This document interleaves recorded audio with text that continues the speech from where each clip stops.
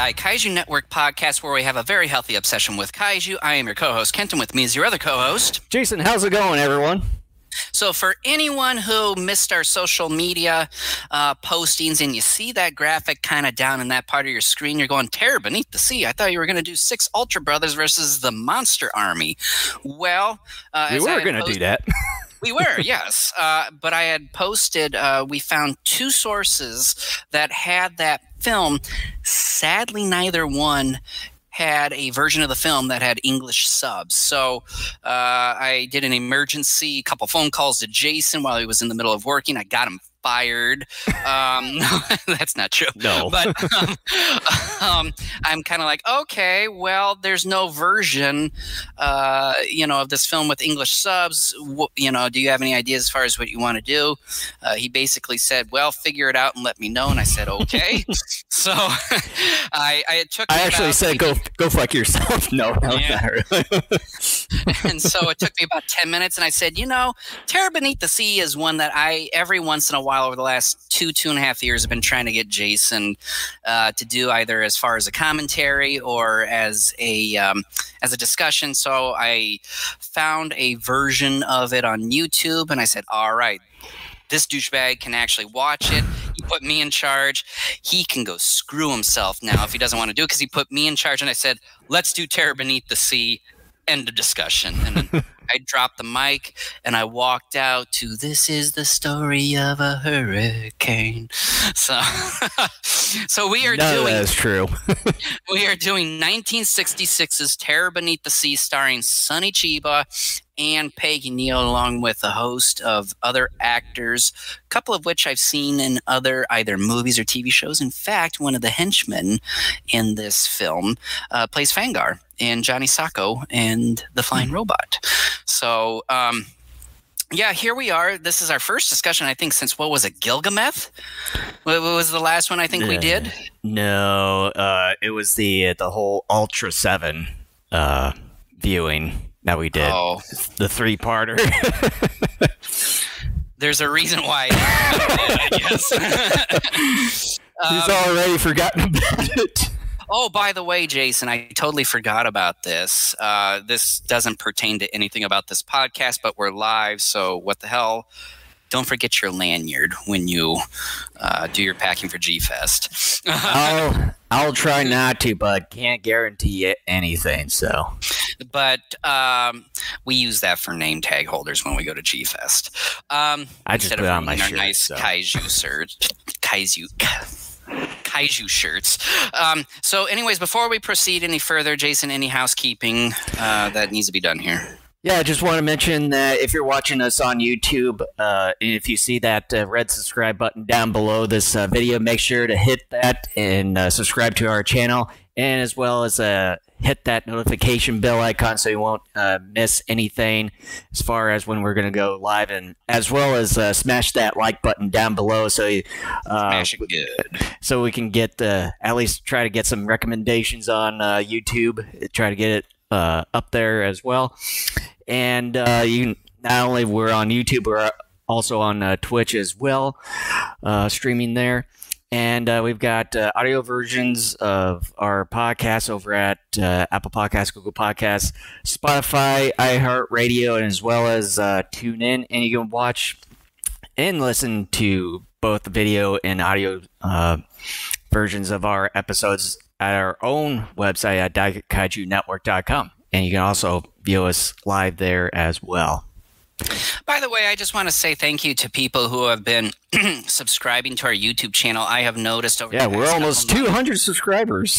I am noticing over the last couple months that our subscription, it hasn't been growing like substantially, but it's been trickling upwards, over the last couple months, at least that I've noticed. So we are one away from 200. Maybe we should have a contest. Whoever is the first 200, if you're going to G-Fest, we will pay for your hotel room. No, we won't. But speaking of G-Fest, in a couple of weeks, we will be doing a kind of our annual preview of the event. What was an annual preview? Yeah, what was the annual preview? Well, when we've been going every year, and since we've been sort of starting the podcast, we've been kind of doing it every year. So it's going to be kind of our annual preview, and I think it's going to be our last one because for me, it'll be kind of the last event for me to go to for God knows how long. So. I may or may not go in subsequent years. This is going to be the first year in which I'm taking my son. He's 7. Like I told Jason off air, I said I still think he's a tad young to like really appreciate nearly every aspect of the convention. But like we were saying, I think his favorite thing is going to be the dealer's room. So, we'll just kind of see how things go. May or may not go next year. It's going to suck without having Jason there because it's really in the past like the only time we got together for a number of years because we live far enough apart that it's not like we can just hop in a car whenever and like punch each other. We did do that when you used to live here in Iowa. We did that for the first 2 years. Yeah, I mean, damn, it feels like so long ago we did one of those preview shows, and like you brought it up, and I immediately was like, oh yeah, we used to do and I know we used to do so much. Yeah, and I know we've done them a couple times over at your place a week before. Yeah. Well, I guess it sounds like we're doing it again because you told us a week ago that you're going, hey, like the week before we leave, I'm coming to your house. I'm like, there we go. Well, I told you like a few or so months ago I was planning. I didn't remember. Like I said, I was going to ask you, and I kept forgetting to ask. So, oh well. I've had now kids he knows. in school and all that, so.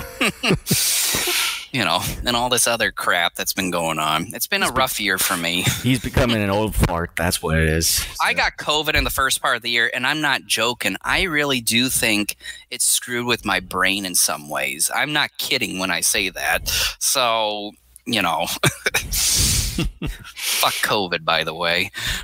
So anyway, are we kind of ready to dive more into Terror Beneath the Sea? Yeah, was it one thing I want to mention before we do that? I just saw an article the other day that was it both Ultraman, Neos, and Cosmos is going to be available on DVD here on the 20th of September. So, they should. It should be available for pre-order because I saw this article from. Via Kaiju Battle, and from what I saw in that article, there were a couple links that went to these. So if you haven't, if any of you haven't noticed that these two Ultraman shows are already going to be coming out here in the next few months, it should be available for pre-order at least. So if you want to get those pre-ordered today, I would say do so right now. Well, yeah, they're not actually available yet for pre-order. Gotcha. So hold your horses there. So, yeah, if it's coming out in September, this is what, June, probably be available for pre-order starting next month, probably about the time G-Fest starts. I'm going to say like maybe mid-July. Probably. So, gosh, I love having all this stuff from Milk Creek, and everybody knows my bitching as far as like how I don't like the coloring of the subtitles that they've speaking of Milk Creek, I think they're going to be doing some sort of a giveaway on Ultraman Day from what I saw, because I think I saw this via their posting on Facebook. How about like an automatic subscription to get the Blu-ray/DVD versions of every Ultraman thing that you're doing? Because what I was about to say before you interrupted me, you bastard, was that well, you always interrupt me, so it's been very difficult to keep up with some of this stuff. Like every once in a while, if I don't see something on Facebook from some people, I'm like, oh, wait a minute, like I haven't heard anything about Ultraman. Then I'm trying to search things up. But yeah, like, man, there's just so much Ultraman stuff.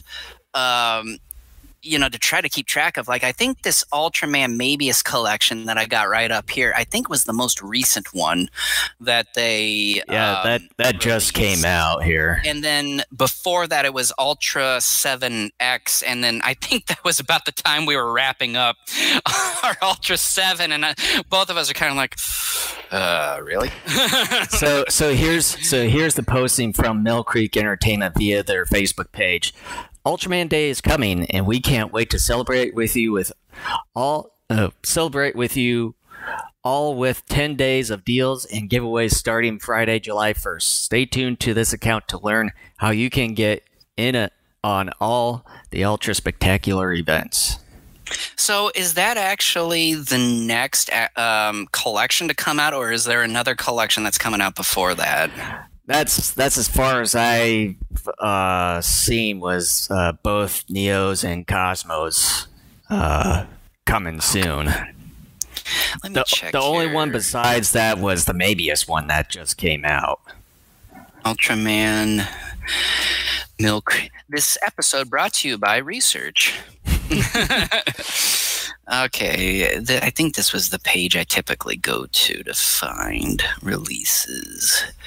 I don't need the history. Okay. Yeah, because I'm on Mill Creek's website. The website isn't always okay. Okay, yeah, Mabius and stuff was the most recent at May 24th. And then planned, Ultraman Kids 3000 for June 28th. In fact, I may have even... And then there's Ultraman Zerth, July 26th. Okay.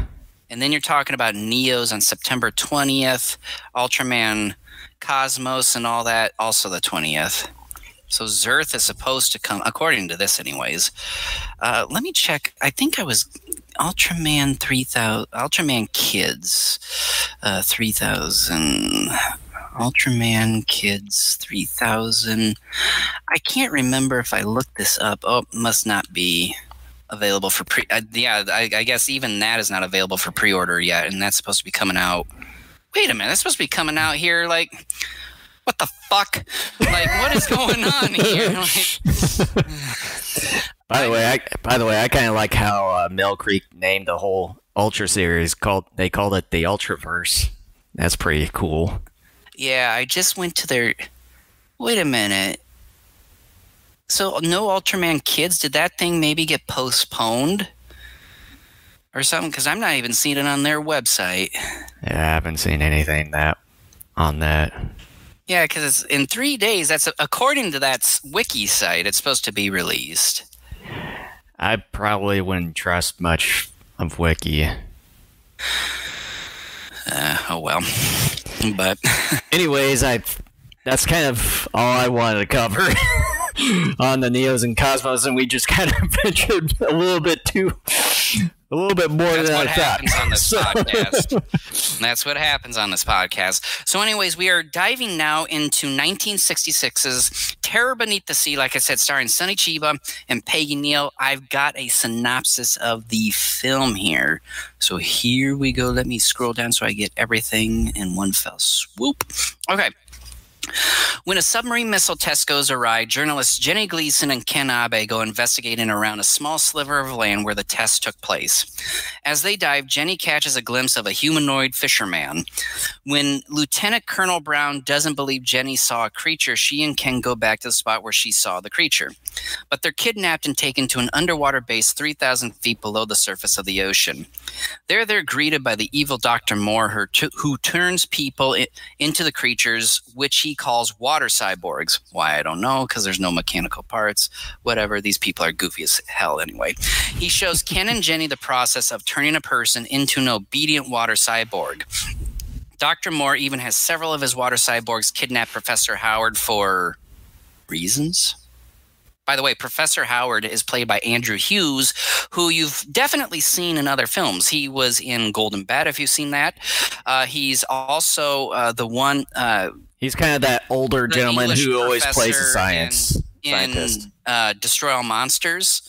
The line I always remember him for whatever funny reason in Destroy All Monsters is after Rodan attacks Moscow.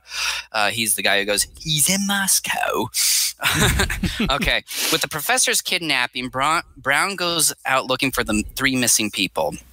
Meanwhile, Moore wants to change Ken and Jenny into water cyborgs. He partially succeeds until Brown launches a missile at one section of Moore's underwater base.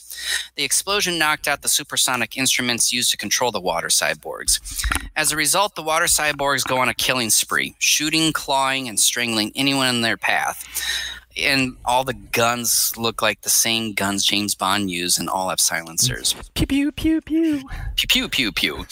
Ken, Jenny, and Professor Howard. Well, it is Kenny, so.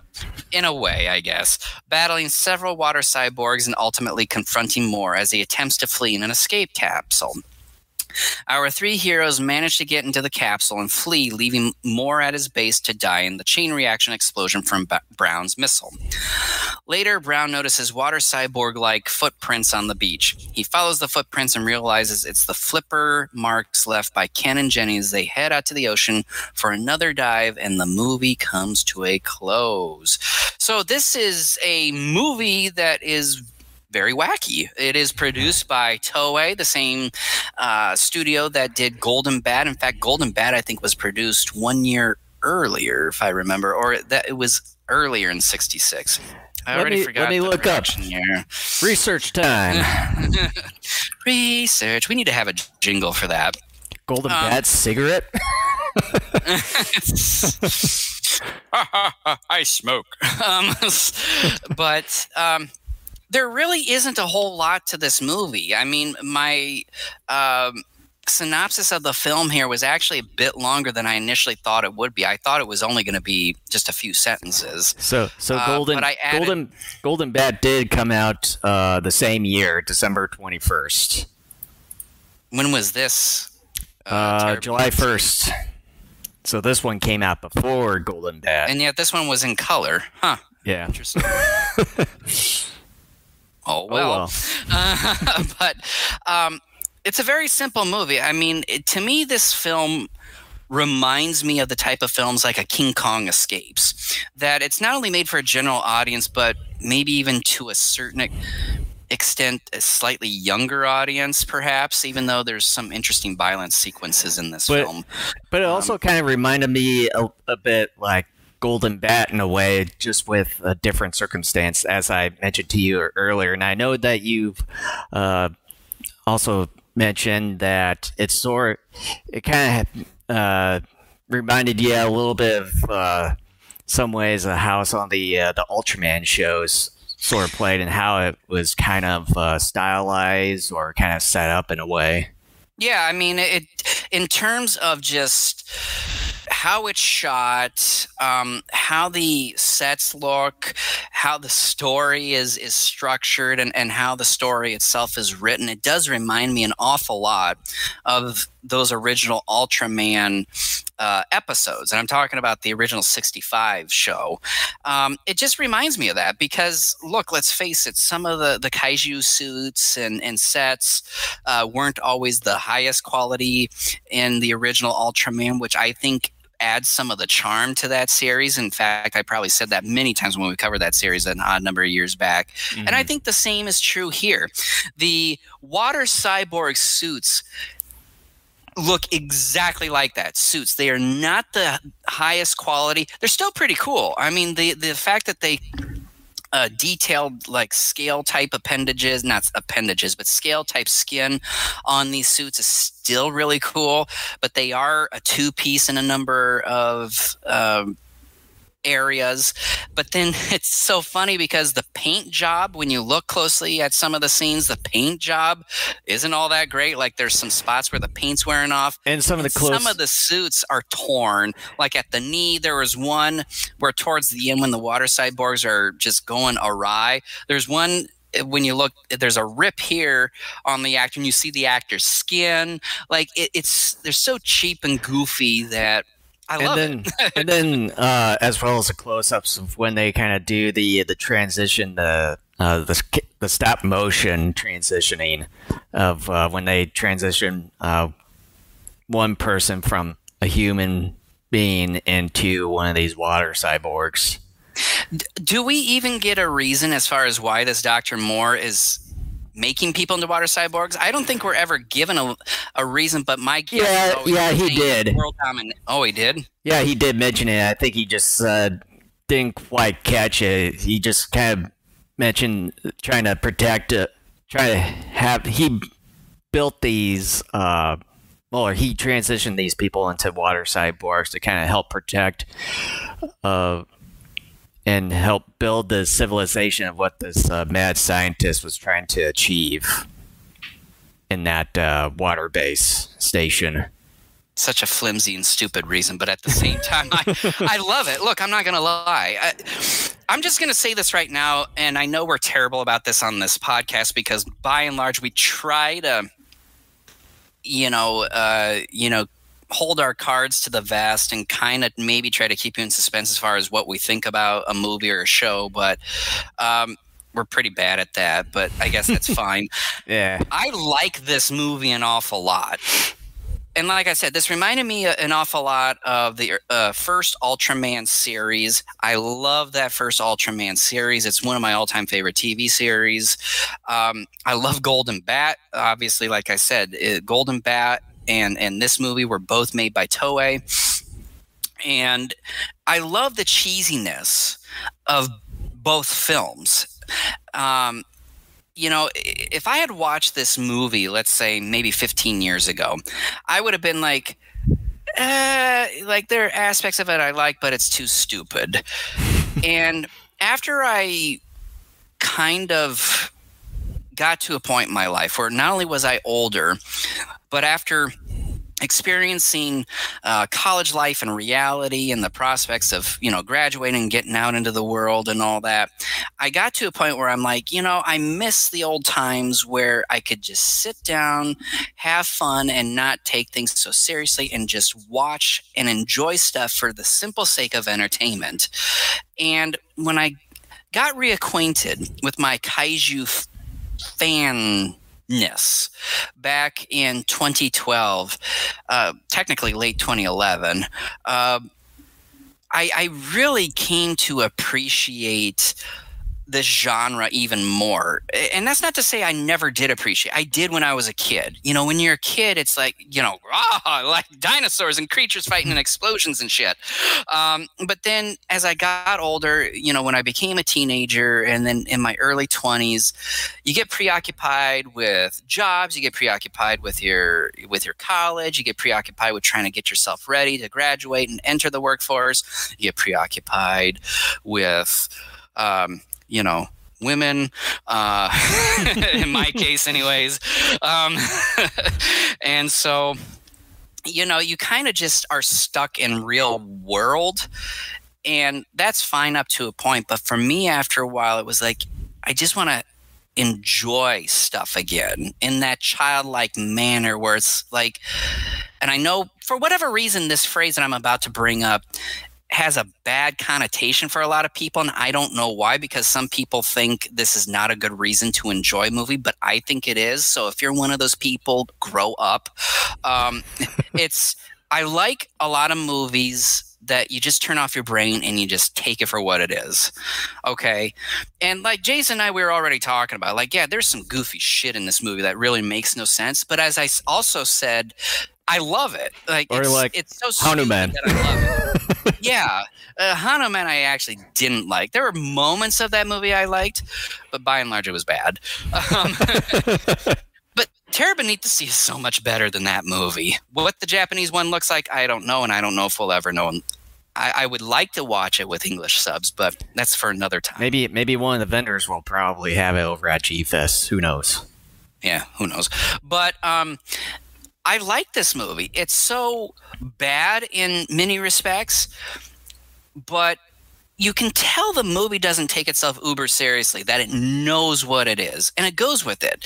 You have this Lieutenant Colonel Brown played by an American dude, and again, like we've seen in so many of these Japanese sci-fi films, a lot of these English American actors tend to just be awful, and I love it. And even he's dubbed in the English version of this film. Why am I not surprised? Andrew Hughes, it was hard for me to figure out whether or not he was dubbed. Part of me thought maybe not, because when he spoke, it seemed like nothing was off in terms of timing. So I don't know if he was dubbed for this, but I know he was dubbed in movies like Destroy All Monsters and what have you. So I'm not sure if Peggy Neal was. Peggy was dubbed here, yes. Okay. It's been a while since I've seen X from Outer Space. So I don't know if she was dubbed. She may have been dubbed in the English version of that one too, I think. I'll have to rewatch that one. To me, it just feels weird when you try to dub someone that's speaking in your own language.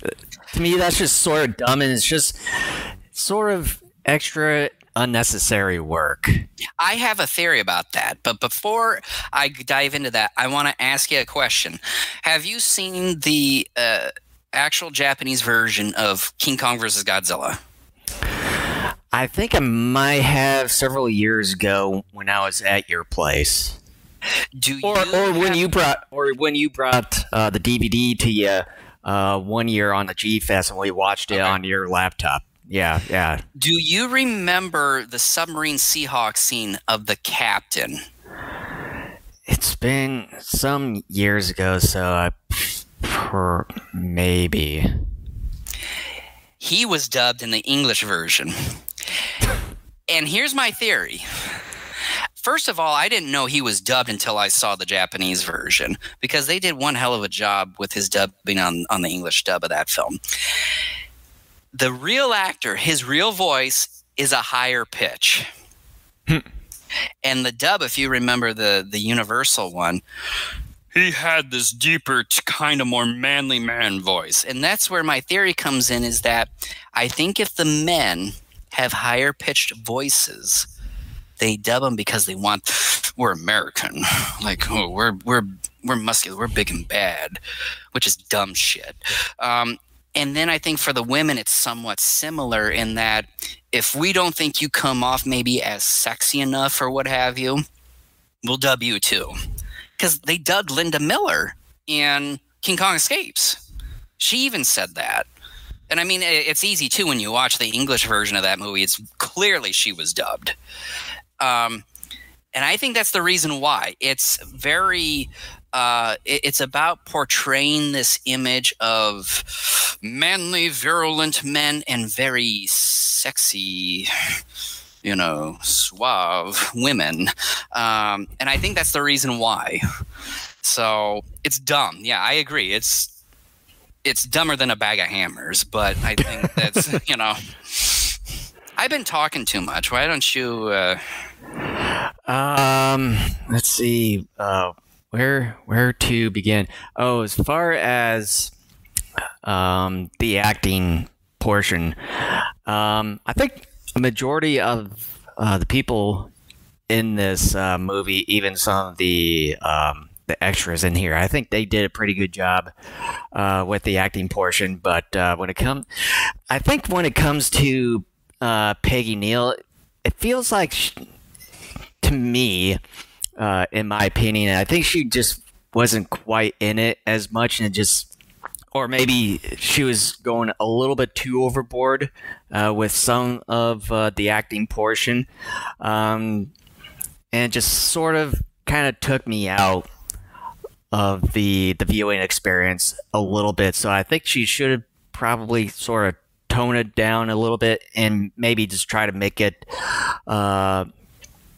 things a little bit more believable, like the villain, Andrew Hughes and Sonny Chiba did, because they kind of made things feel and look believable with their acting. I think too, part of the problem, I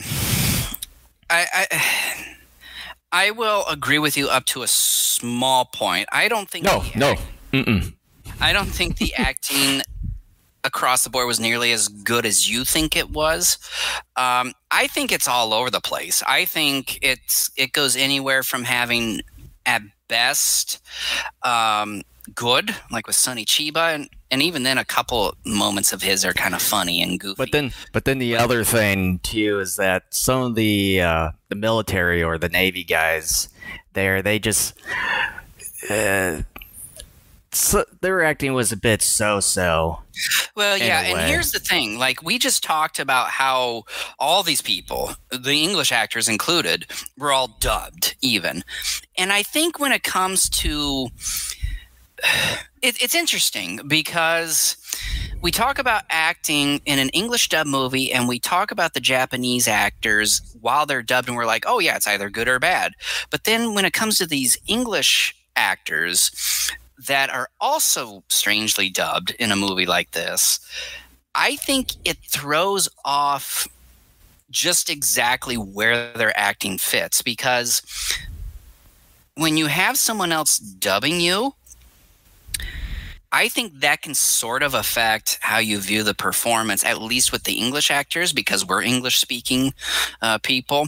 Like, for quite a while, even though I knew Linda Miller, even back when I first saw the movie, was dubbed in King Kong Escapes, to me it made her acting look awful in that movie. King Kong. And I was just like, oh my God, this is awful. But then as I got older and I just kind of started thinking about it more, I'm like, that's probably a little unfair to her, because the dubbing, I think, could kind of mess that up for people like us who speak the same language and know that the same actor, actress also speaks the same language, which is kind of funny. But yeah, I will even say this. Look, and I understand Peggy Neal died here not too long ago, and but I still feel like it's important for us to be honest in terms of our perception of things. Yeah, I mean, Peggy Neal, at best she was fine. I think part of the problem too is the fact that maybe the director wasn't all that great, although the director was the same guy who also directed the movie. I don't think I actually have a picture of it here. Sadly I don't, at least nothing that's really... Well, you can just show the package there. This is a pack. He directed the movie called Gokei the Body Snatcher from Hell. It's kind of a creepy movie, kind of a decent movie too. And by the way, this is a collection called When Horror Came to Shochiku. It's the same studio that... Put it towards the center there. I can't tell because my preview window is wider than the actual deal.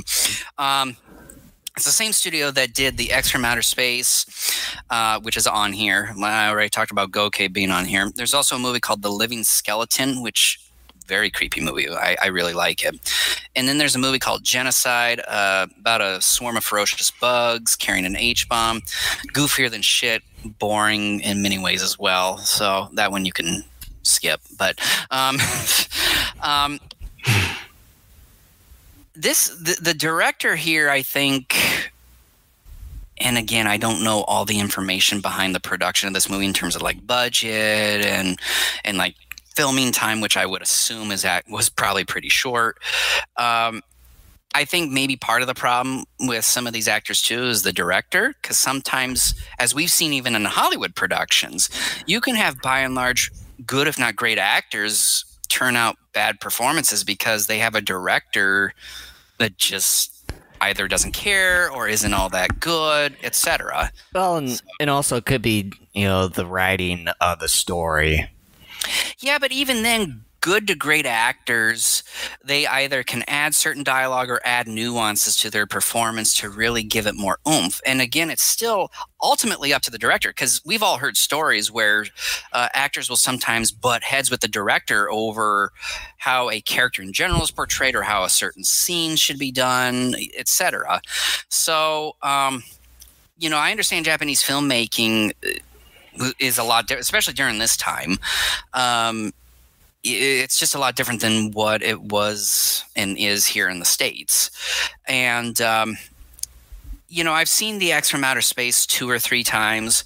Uh, Again, I like Peggy Neal, but again, like even then in that movie, her performance wasn't all that great. Although she disappears for a large chunk of that movie too.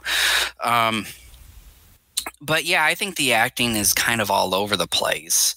The dubbing, I think, in terms of the American actors, kind of throws things off for us a little bit. Um, but I think Sonny Chiba, by and large, is probably the best. I would say Andrew Hughes probably next, and then it's just kind of, you know, pick your next person after that, in my opinion. So I think it's all over the place. Mostly cheesy, hammy performances, in my opinion. But again, I think that's the charm. There are going to be some people who look at a movie like this and say it's just terrible. Like, what a waste of time. Why would you enjoy that? And it's like, well, first and foremost, I'm a huge lover of science fiction and that sort of thing. So that tickles my fancy here in one regard. But on top of that, too, it's like the thing that I think a lot of people forget, and I see it an awful lot in today's TV shows and movies and stuff, anything new that's come out or is coming out, is that you have to understand what you're getting yourself into. When I watch a movie called Terror Beneath the Sea and I read the description of the movie, I'm like, okay, this is not Oscar material, but damn it, this still sounds like it could be fun. And yeah, there's still the potential of it being bad. I don't love every movie that I've ever seen. But I usually give everything a chance. I try to meet the movie or the series on its level, which, like with Ultra 7, when we covered that at the beginning of the year, I believe, in my opinion, I gave it a fair shot because there were certainly episodes that I enjoyed. A lot of it I didn't like. And I tried to meet that series on its own level. Even though I had certain expectations, I'm like, okay, that's not what we're getting here. So I'm going to just try and go with it. What does this series want me to think of it in terms of its approach to a plot, etc.?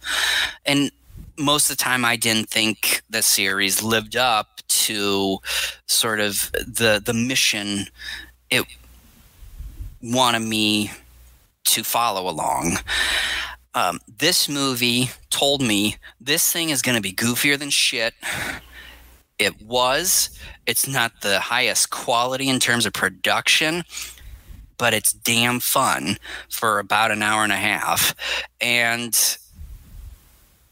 yeah, I met it on its level, and I go, yeah, certain things are bad. Some of the costuming is bad. Some of the acting is terrible. Some of the dubbing makes some of these people act and look stupid.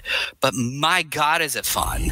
I mean, it's just like, I'm having fun with this. I'm having fun with it because it's terrible, and I'm having fun with it because this movie knows what it is, and it's not trying to take itself uberly seriously, and it's not trying to do anything else. It's just like, we know what we are, and yeah, try to meet us on that level. So, yeah, and with some of the things too with this film, probably the one thing that I think that they could have maybe reduced the runtime or could have taken out was the part of maybe cut down the transitioning part from human to the water cyborgs a bit, because it sort of reminded me of that whole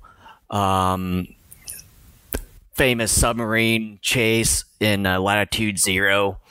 I had forgotten about that movie. That's one we still have to cover one of these times too.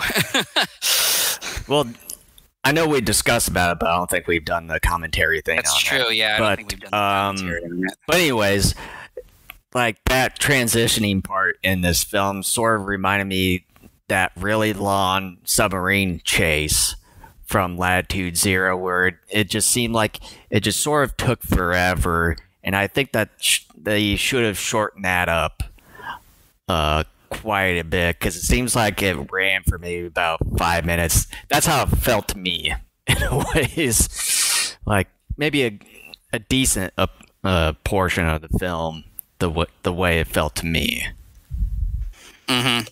Yeah, I mean, I agree that the transition scene went longer than it needed to.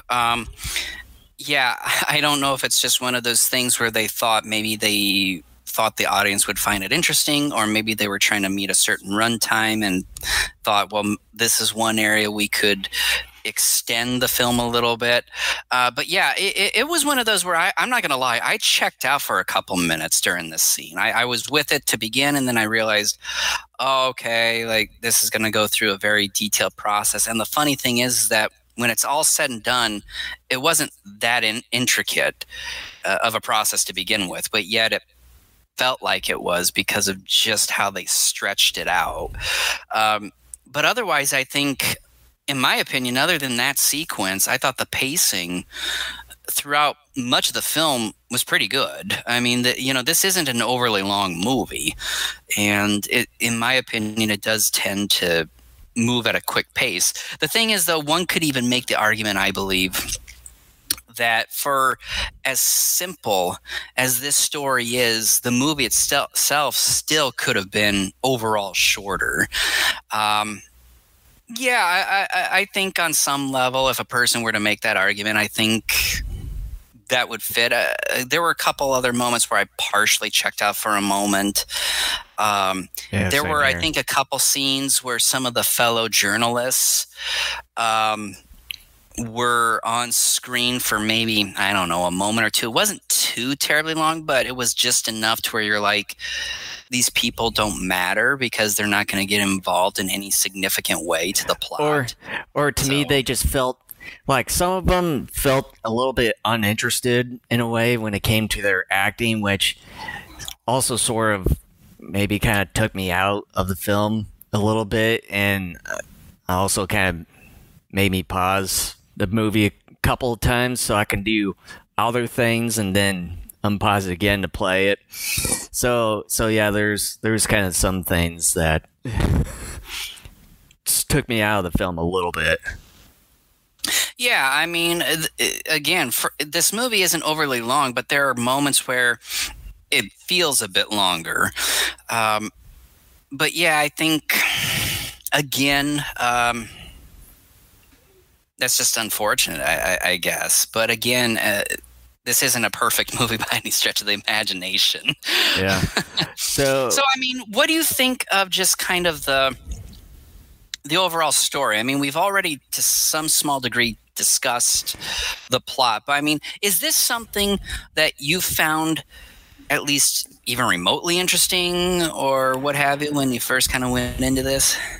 Well, to me, at first, I thought it was just going to be sort of something along the lines like the creature from the Black Lagoon, like it was just going to be, maybe a creature or two that they sort of discovered in the sea that they stumbled upon, and then it kind of wreaks havoc maybe in a town or something like that. It was sort of that way at first, but then it just sort of, went into a completely different direction than I expected to, because this is the first time I've seen this movie. And then once it kind of went into this whole underwater base and everything, then it just sort of kind of took me into this thinking, it's like, oh, it just felt like something that you've sort of seen from other shows and other Japanese shows and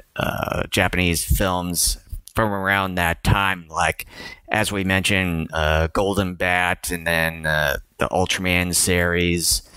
So then when it comes to that point, it just kind of felt like it's just sort of that kind of the rehashed science fiction sort of story that we've seen from both Japanese shows and films there, but with a different twist and maybe some tweaks to the story / plot in there, and certain maybe interesting things added to this film, but otherwise, kind of the overall thing is just kind of sort of the same thing that we've seen. So it's just kind of where I'm just like, yeah, it's okay. I mean, I've seen things like this before, but just a little things added here and there, just to kind of make things maybe interesting and different a little bit. Mm-hmm. Yeah. For me, I mean, I like it. As we said, the actual story here is really paper thin, and on that level, I'm fine with it. I think sometimes simplicity is a fine thing to do. I don't think everything needs to be uberly intricate and like 3-layer chess. It seems to me anymore like a lot of the current generation of moviegoers and watchers want, this very deep type of experience with films. And I think, yeah, that's fine to have every once in a while, but what's wrong with having a simple film every once in a while? As far as what it actually is, like I said, I had missed the whole point as far as why this Dr. Moore was performing these experiments. But for what it is, I'm okay with it. If I had to rate it on a 10 scale, 10 being like great, I probably would be like, it's about a 7.5 for me. Like, it's good enough. It's just ever so slightly above average because I'm having a good enough time with not just it, but everything else around it. Because again, as I've stated 100 times already about this movie, it's not taking itself seriously. It knows what it is. And I'm fine with that. I think it's okay. It's fine. As long as you entertain me during most of your runtime, I'm with you. And yeah, I think it's okay. So, what do you think of the miniatures that they had for this film, as well as the set, mainly the underwater base station there? I love it. Even though they're not the greatest miniatures you're ever going to see, I still love it because, again, I am a sucker for a lot of these older Japanese sci-fi films where you got these miniatures. Again, this reminds me of that original Ultraman series. The miniatures here a lot of times remind me of the miniatures you would see in a lot of those Ultraman episodes. And I love it. I love it. That Ultraman series is one of my favorite series of all time. And there's something, I know some people don't like it when I say cheese or anyone says cheese, but it kind of is because when you look at it, they're miniatures. But that doesn't mean that I disrespect the work. I don't. I am a fan here. I'm on a kaiju type podcast. If I hated it, why would I spend my time being on a podcast hating something? I got better things to do with my time. I do respect and I love this stuff. I do love Eiji Tsuburaya. Does that mean, though, I think all of his work was good? No. And in fact, at times I have been critical of that. Same thing with other special effects. Just like the last discussion that we had. Yeah, which I hope we never have again. But again, I just think that I like it. I still think the miniature work is still good. I mean, for what you're wanting to do and probably for the thin budget you had for this film, it's still good. I still think it's good. Does it still look like miniature sets? Yeah. Am I okay with that? Yeah. I'm having a good time here. And I enjoy it. Again, I love that original Ultraman series. This movie, almost from beginning to end, reminds me of that series. And I love it. There's a childlike charm to it because, God damn it, the world has been so fucking depressing for a handful of years now. It's like, I just want to escape for a while sometimes into some entertainment and just kind of forget everything else exists. And something like this works because I kind of get in touch with that childlike self and I'm like, yeah, like this doesn't look all that great, but I'm having fun here because this movie or this series even knows that I know it's fake, but it's still fun. I'm enjoying seeing weird creatures or superheroes and kaiju and things blow up and all that. And I love it. Yeah, I really do like the miniatures that they use for this as well, and as well as the setting, just kind of gives me that nostalgic feeling every time, with these TV shows and movies from the 50s and 60s, and sometimes in the 70s, just kind of depends. But I really just kind of like how they made things just look simple and just so complicated with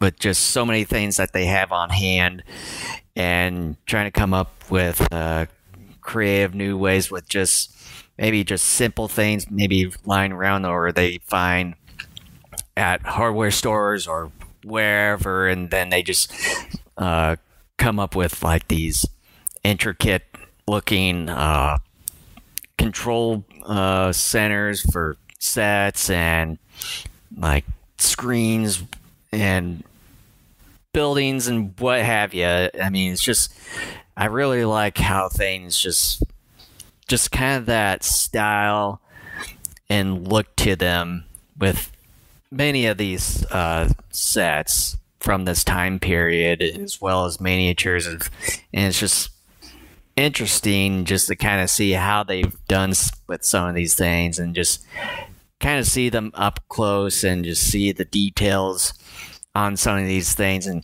even like some of the documentaries that probably some people have seen, in the past, and just see how they've done things in the past, like the underwater sea with like an atomic explosion that they film them, upside down and water with food coloring, so on and so forth. It's just very interesting in how they, come up with a lot of these things just for sets and props and all that shenanigans. Well, yeah, and I found too, like there were some map moments in this movie, like when Lieutenant Colonel Brown and Andrew Hughes in one scene are by the shore looking at Jenny and Ken going out into the ocean. And you could clearly tell that the nuclear reactor looking structures were placed in later. I think the hotel or whatever that building was behind them was real, but the nuclear reactor type structures weren't.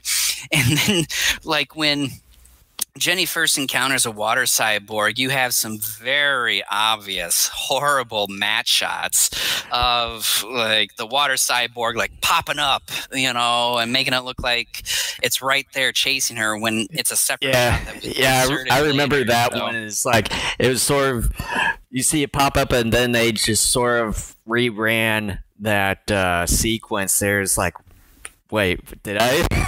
what the heck is going on here?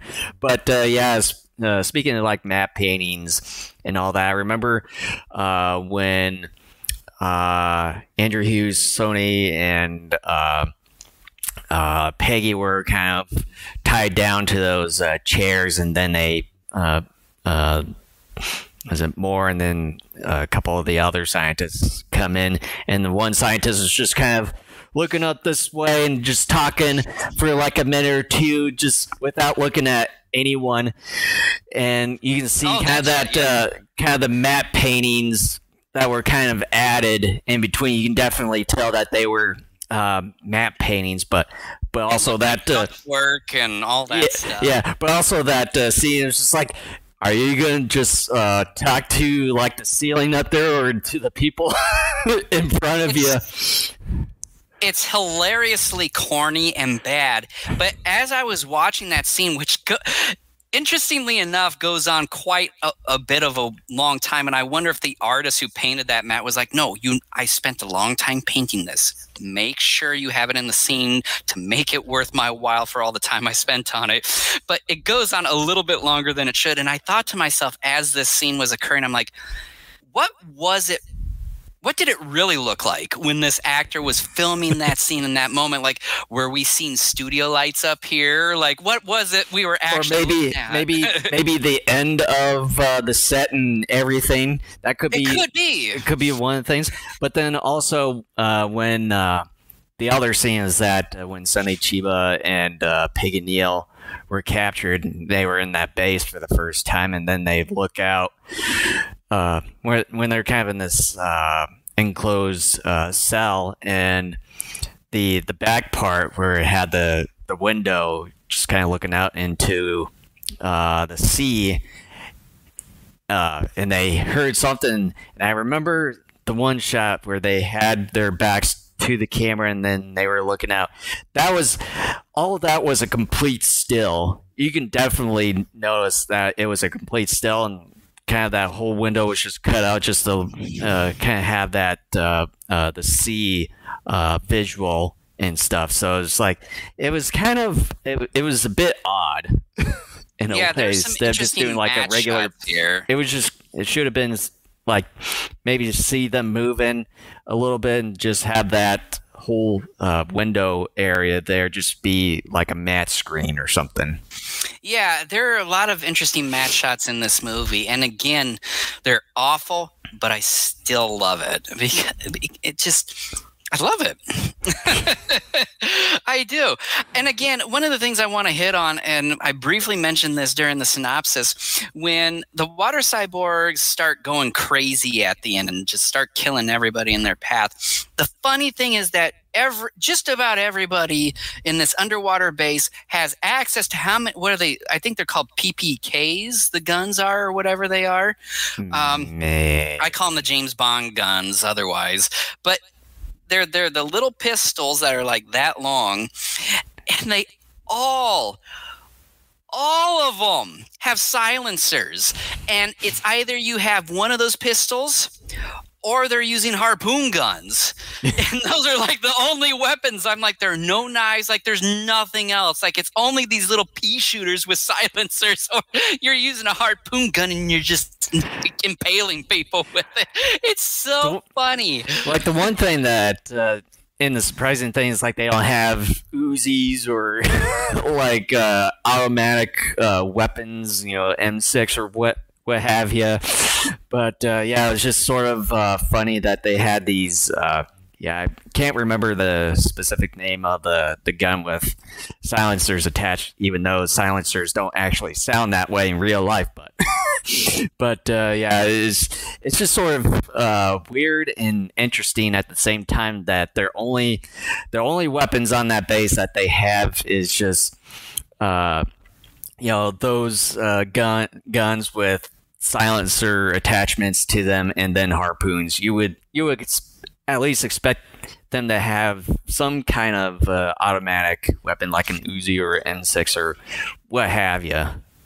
But yeah, I mean, just the limited weaponry is hilarious, and the fact that they're all of the same guns and they all have silencers, and these water cyborg creatures, they get a hold of them and they're using them. And I understand they were formerly like actual human beings, but just the fact that even then, after going under this transformation and sort of being hypnotized to some degree, because I don't know what other term to use, to being obedient type of creatures, the fact that they know what this thing is, they know where they are, and they know how to use it.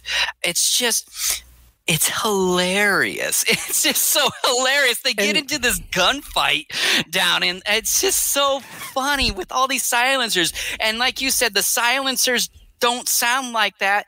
And part of it is because, it's stock sound footage that you get in a lot of these, sci-fi Japanese films. But on top of that, they're not actually silent. They sound like an actual gun. It's like, what the hell? These silencers suck. These guns still sound loud. and two is like their main goal and plan is to eventually, obviously take over the world, which is every evil bad guy's plan and stuff. I mean, you would expect to have better weapons than just these guns with silencers attached to them and harpoons.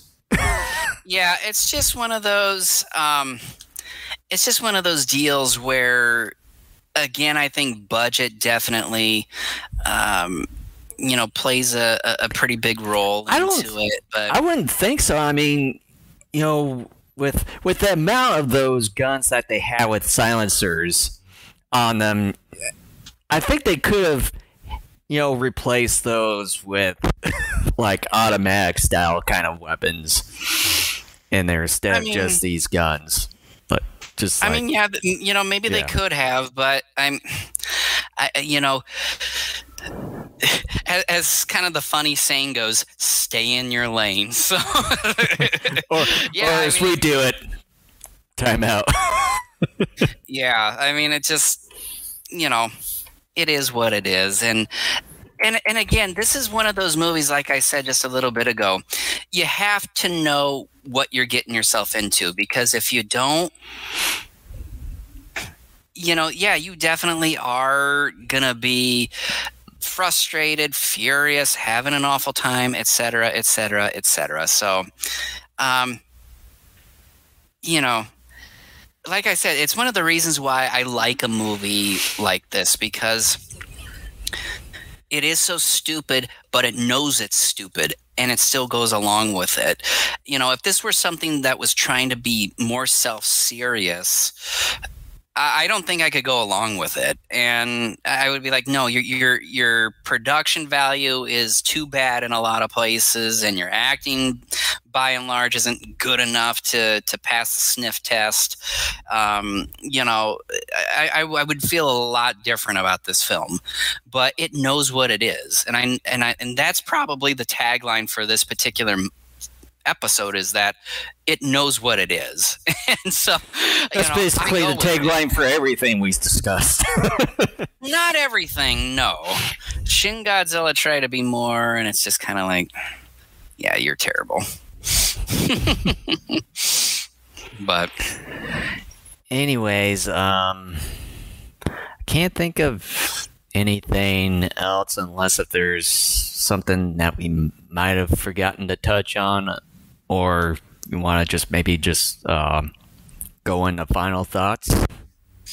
Yeah, I mean, I can't think of anything else. This is a plain Jane sort of plot film that there aren't enough intricacies to go. I'm actually surprised we've gone as long as we did on this. I mean, we started actually talking about the movie about 45 minutes ago, and that to me is longer than I thought we would spend talking about it. So for me, I kind of thought we would go all the way to, maybe like an hour and a half into this, like the full show. But yeah, for me, it's kind of like you. It's just sort of something that you probably have story-wise sort of seen in both shows and films from Japan during this time period. And it's just kind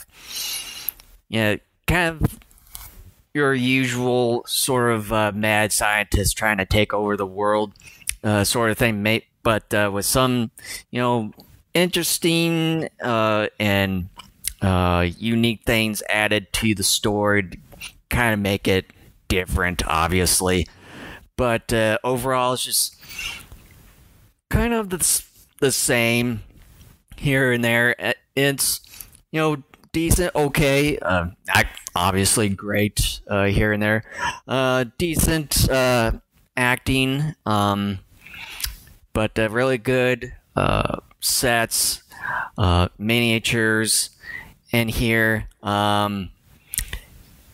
It probably could have been a little bit better, and also cut back on some of the scenes like we've discussed on as far as the transitioning from human to water cyborg there. But yeah, it's your kind of typical sci-fi horror flick from this time period here, and kind of the usual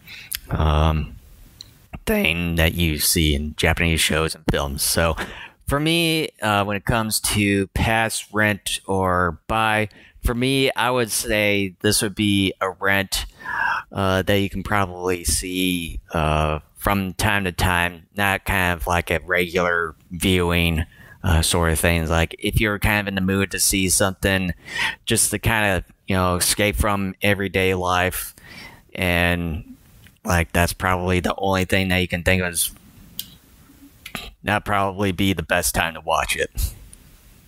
Yeah. Okay, here. My final thoughts here. Oh, no, that's not what I wanted. Go away here. Yes, that is what you want. Okay. Terror Beneath the Sea reminds me of the original Ultraman series with the lighting, costume design, and how the movie is shot. The movie is also a pretty corny film, but is incredibly entertaining. The water cyborg costumes are ridiculously cheap and flimsy, at times having been partially ripped and seeing some of the actors' skin. The plot is flimsy. We aren't given a reason. Well, that's not true. We just did, so I'll ignore that sentence. The movie at the same time is so bad that it's good. It is just a fun, silly watch. The dubbing is hilariously fun yet bad. The acting is all over the spectrum, ranging from pretty good to incredibly bad, and bad in a sense that's also comical. While not everyone will like the movie, so as a result, I can't say it's a buy for my rating, but it is most definitely a rent. Nice. Both of us think it's a rent. Yep.